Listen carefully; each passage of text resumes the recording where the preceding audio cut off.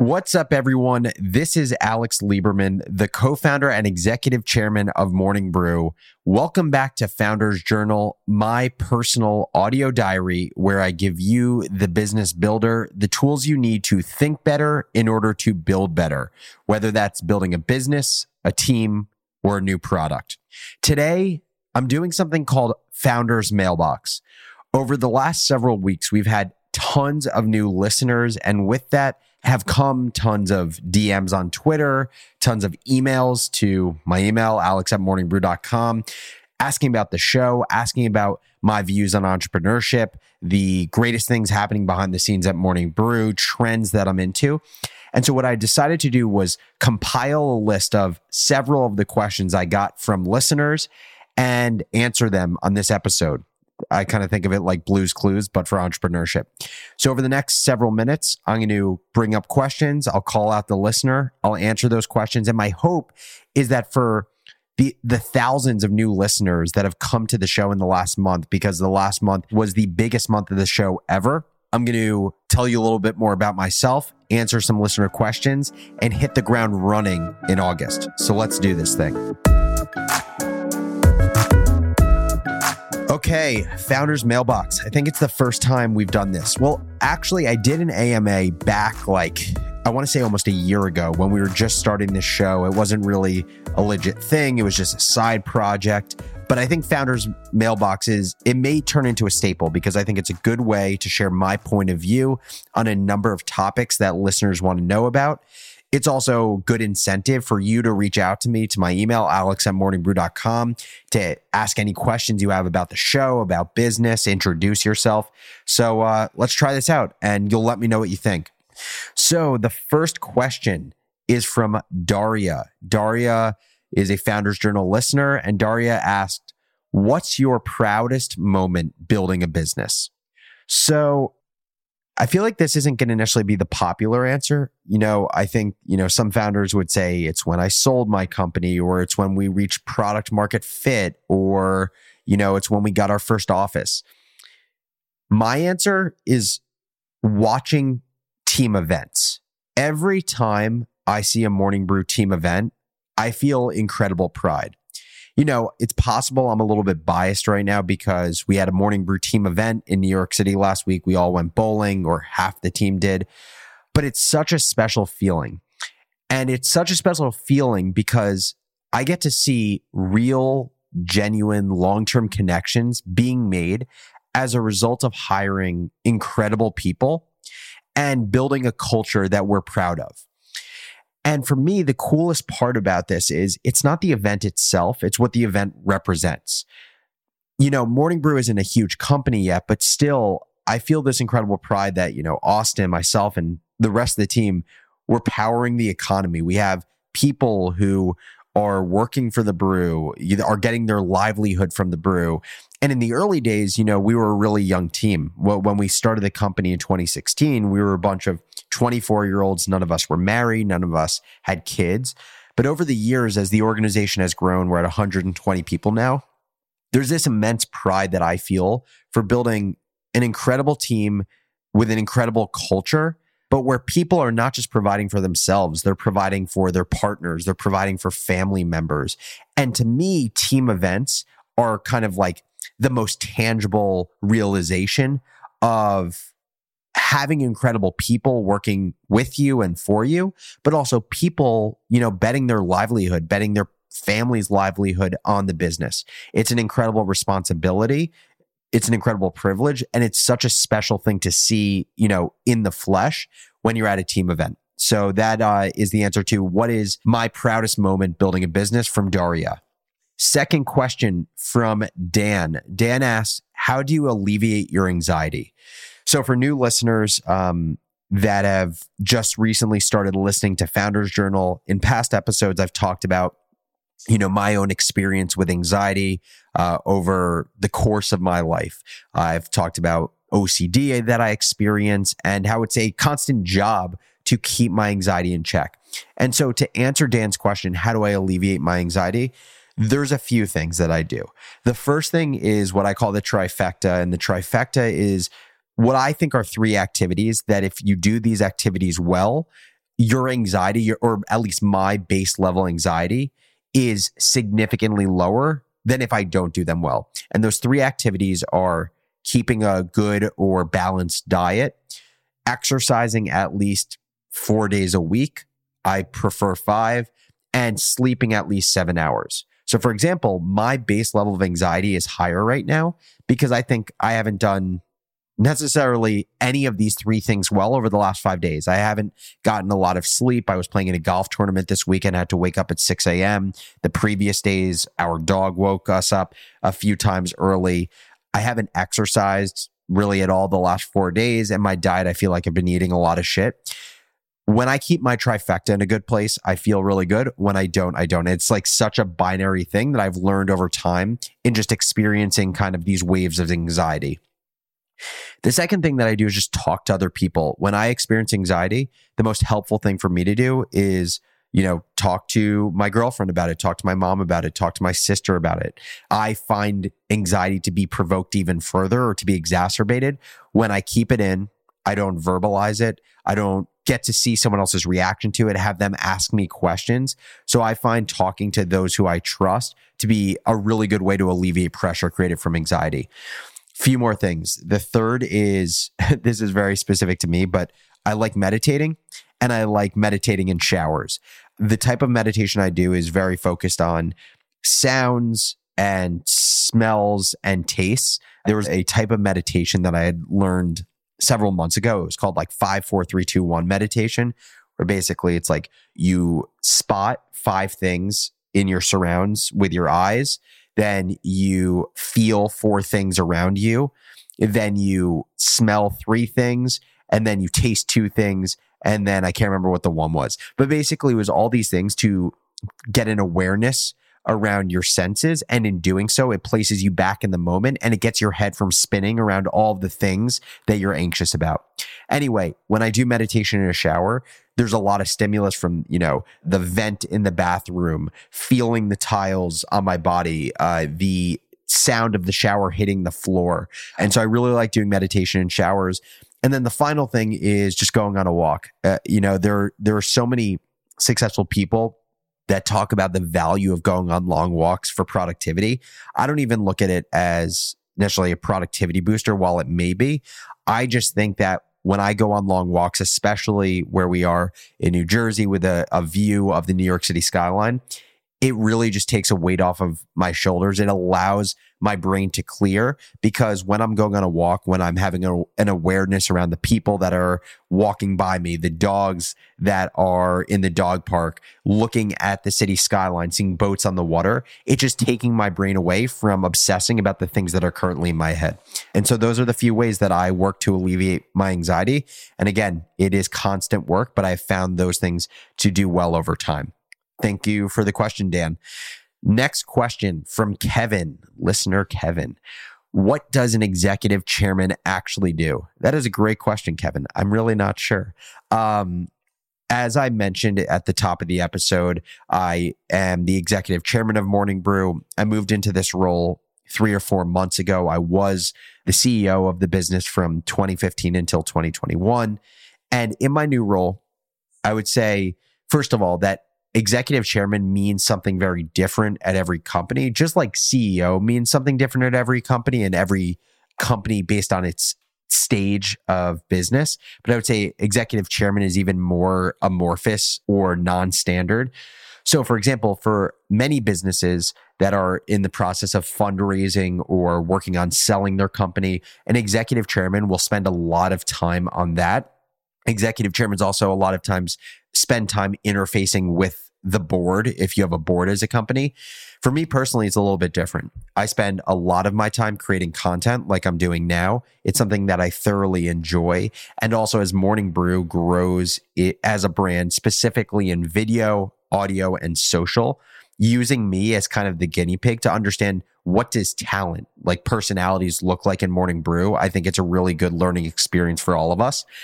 I spend time talking with my co-founder, Austin, who's now the CEO, talking through some of the biggest strategic decisions as a business, from hiring senior people to our product roadmap to conversations with our parent company, Business Insider and Axel Springer. And then finally, I spend time doing speaking engagements that basically use me as a megaphone for the brand. And I do that because, I've built somewhat of a brand myself. I'm one of the co-founders of the business. And when I think about the one or two things that I generally believe I'm exceptional at, one of those things is storytelling and articulation. So I continue to try to work out that muscle to benefit the business. So that is what I do as executive chairman of Morning Brew. Let's do 3 or 4 more questions. From Jennifer.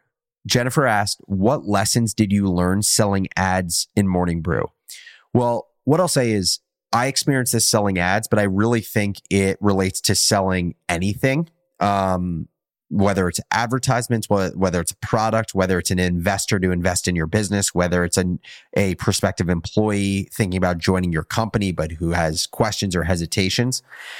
My view is you never sell a product. You never sell an output.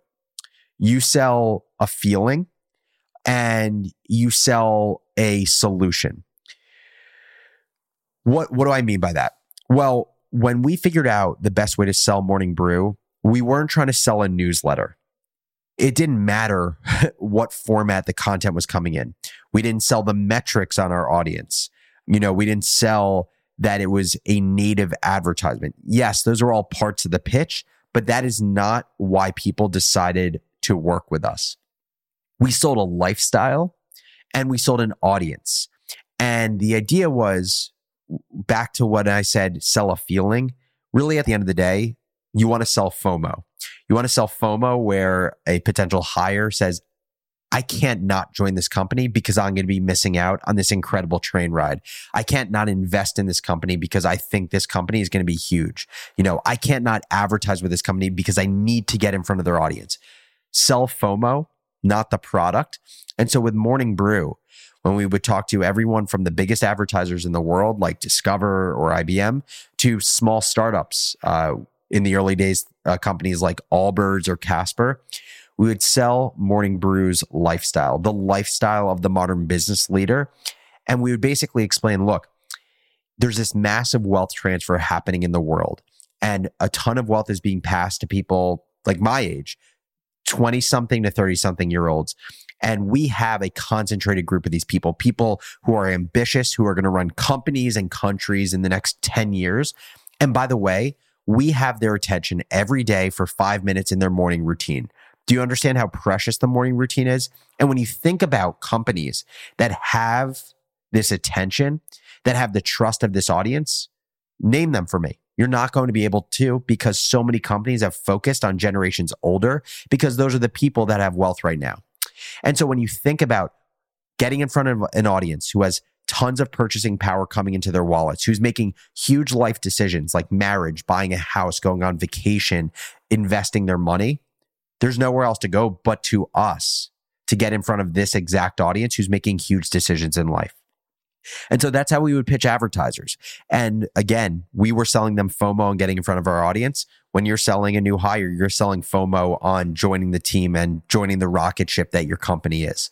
So that's what I learned from selling ads is sell FOMO, don't sell a product. This is a fun one. It's a very specific one, but I like it. What's the future of social media food influencers? From Matt, who's a listener. So I'm assuming this question is aimed at something like Tasty, which does, the hands in pan or like the top-down view of recipes and things like that. I think where food influence, so anyone on Instagram, TikTok, etc., who is building personality and doing so in the food category, where it is going is I think these people are going to become restaurants in their own right.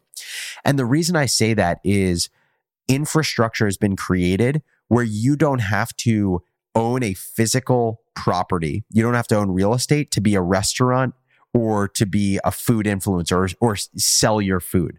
The example that comes to mind is there's this YouTube influencer, Mr. Beast. If you haven't heard of him, you should check him out, even if you're not into his content, because to me, to be like a citizen of the internet, you need to understand YouTube. And the only way to understand YouTube is to understand one of its biggest creators, which is Mr. Beast. He has 65 million followers. Mr. Beast launched Mr. Beast Burger, which is his burger joint. And it's a menu of different burgers that you can order from Mr. Beast. But the kicker here is he doesn't own any physical restaurants. He has his orders fulfilled by existing burger joints or by ghost kitchens, which are basically kitchens that are just meant to create food for the purpose of delivery. And so I think where food influence is going is that people are going to go the way of Mr. Beast. So say your shtick on TikTok is you create Italian food, you create great pastas, you create great salmon dishes. I think that people are going to be able to take their recipes, they're going to create menus out of them, they're going to basically create digital restaurants that any fans can order their recipes, and it gets fulfilled by ghost kitchens or actual brick and mortar structures. So I think that's where food influence is going. 2 more questions. What do you like to see in a cold email from Hoda? Well, I'll tell you what I don't like to see in a cold email. And what I don't like to see that I still see all the time, and it's crazy to me that people do this, is the classic 6 automated emails that are selling me and Morning Brew on some software. And it's clearly not customized at all. They've clearly just filled in my name, and the body of the email is the same for the 1,000 people that they've decided to send this email to. Like, to me, that shows so little care for someone else's time, and it shows laziness on the part of the person sending the email. What I also don't like to see is an email from someone that asks me for entrepreneurial advice in a really open-ended way, a way where, I don't know, I'll use an example. Like, I'm thinking about creating a business. What business should I create? Or I'm thinking about quitting my job. How would you think about if I should do it? And the reason I don't like that is it feels lazy. It feels like someone hasn't taken the time themselves to go through the considerations of the question they're asking about. And instead of doing their own thinking, they're basically asking someone else to do their thinking for them. And the reason I don't like that is not only I think it doesn't necessarily respect my time or the time of anyone who gets an email like that, but it also is doing a disservice to the person sending me an email, because I'm acting as a crutch in that conversation. And if people continue to respond to their emails, they're never going to learn to think on their own and think for themselves. What I do like to see from cold emails is something that can warrant a quick response. You know, every 3 days, I have to answer probably over 350 emails. And so the longer the response that's needed from me, the lower the likelihood that I'll actually respond. Let's take one more question. This is from Prashant. Prashant asked, how do you shut off from work? Well, it's both difficult and it's also evolved over time. I have found it easier to shut off from work as an executive chairman versus as CEO. And then in my previous job before starting Morning Brew or working full-time on Morning Brew, when I was a trader at Morgan Stanley, I found it really difficult then because I was working for someone else and it was my first job and the hours were really long and I felt an obligation to stay in the office as long as my boss. But I've done 2 things that I think help me shut off and feel okay about shutting off. One is creating plans. When I create plans at the end of the day, whether it's with a friend who I'm catching up with, whether it's my girlfriend, whether it's my family, creating those plans allows me, one, to focus on other parts of life that are just as important to me. And it creates a force function for stopping my work because I'm not going to cancel on someone. It is something that I committed to. And if I committed to something, going back on my commitment is something that I don't want to do just from an integrity standpoint. So making plans with people a few days a week acts as a force function to be able to shut off from work. And I do it at a time that I know won't make me super stressed, but also will allow me to do something outside of just work from morning to night. The other way that I shut off from work is by making a list at the beginning of my day of the things I need to get done to feel like I have a successful day. And then I do those things throughout the day. And I do so in a way that is low procrastination, where I don't feel like I'm going to social media or, taking a break and watching TV. If I get to the end of my day and I feel like I have done a majority of the need to do things on my list, not the nice to do things, but the need to do things on my list. And I feel like I've done those in a low procrastination way where I was generally very focused. I took small breaks, but I didn't feel like I was going off to social media or kind of easy, cheap activities to prevent me from doing smart work. if I get to the end of my day and I feel like I've done that, I am okay with shutting off because I told myself I would do something at the beginning of the day and I followed through on my promise. And when I follow through on my promise of what I said I would do, I have no reservations about shutting off from work at the end of the day. So I think we got like 5 or 6 questions there, but honestly, there's a bunch more I didn't get to answer. I love doing Founders Mailbox. This is a ton of fun for me. And clearly, Founders Journal listeners love asking questions of me about entrepreneurship, media, angel investing, managing career, life, anxiety, etc. And so with that, would love to do another one of these maybe at the top of next month. And also, we have a ton of new listeners. Again, last month was the biggest month ever for Founders Journal. So I would love for you to write in, shoot me an email introducing yourself. Let me know why you decided to listen to Founders Journal and ask me any questions you have about myself, about my career. Really, anything is fair game. And I will just save up these questions. I'll answer them over email to you, but I'll save them up to answer several of them in the next Founders Mailbox that we do. So shoot me an email to alex@morningbrew.com or DM me on Twitter @businessbarista, and I will answer as many questions as I can. As always, thank you so much for listening to Founders Journal. And if you enjoyed, please let others know who you think would enjoy the show as well. Thanks again, and I'll catch you next episode.